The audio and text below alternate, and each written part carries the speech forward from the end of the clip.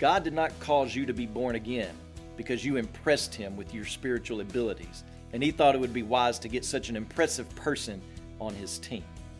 He did it by his own power, and because he is good and he loves you. Welcome to Life Words Day by Day. James chapter 1 verse 18.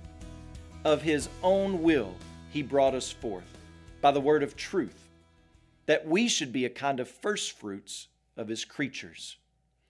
I remember when we went to the hospital so that my wife could give birth to our firstborn. Things were not moving along very quickly, and in fact, they had kind of stalled out. So I went to the doctor and I asked him, what does the plan need to be?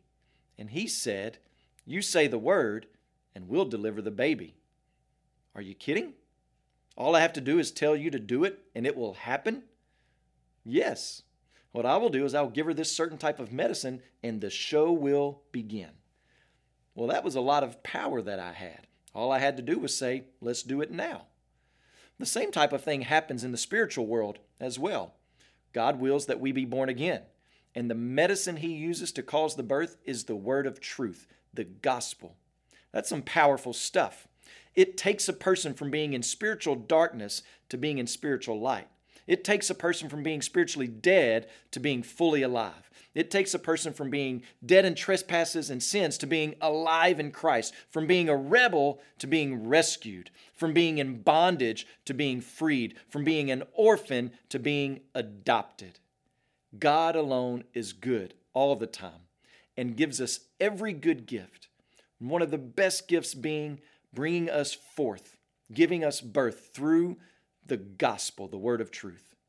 And he did this of his own will because he wanted to, and he is good. And let's not forget, we are the first fruits, the down payment of sort for the redemption of all different types of creatures to come. Now that's impressive. We don't impress him, but rather we are impressed by him day by day.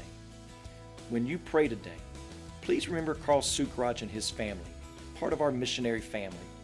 Also, remember the Igbo Life Word broadcast heard throughout Nigeria.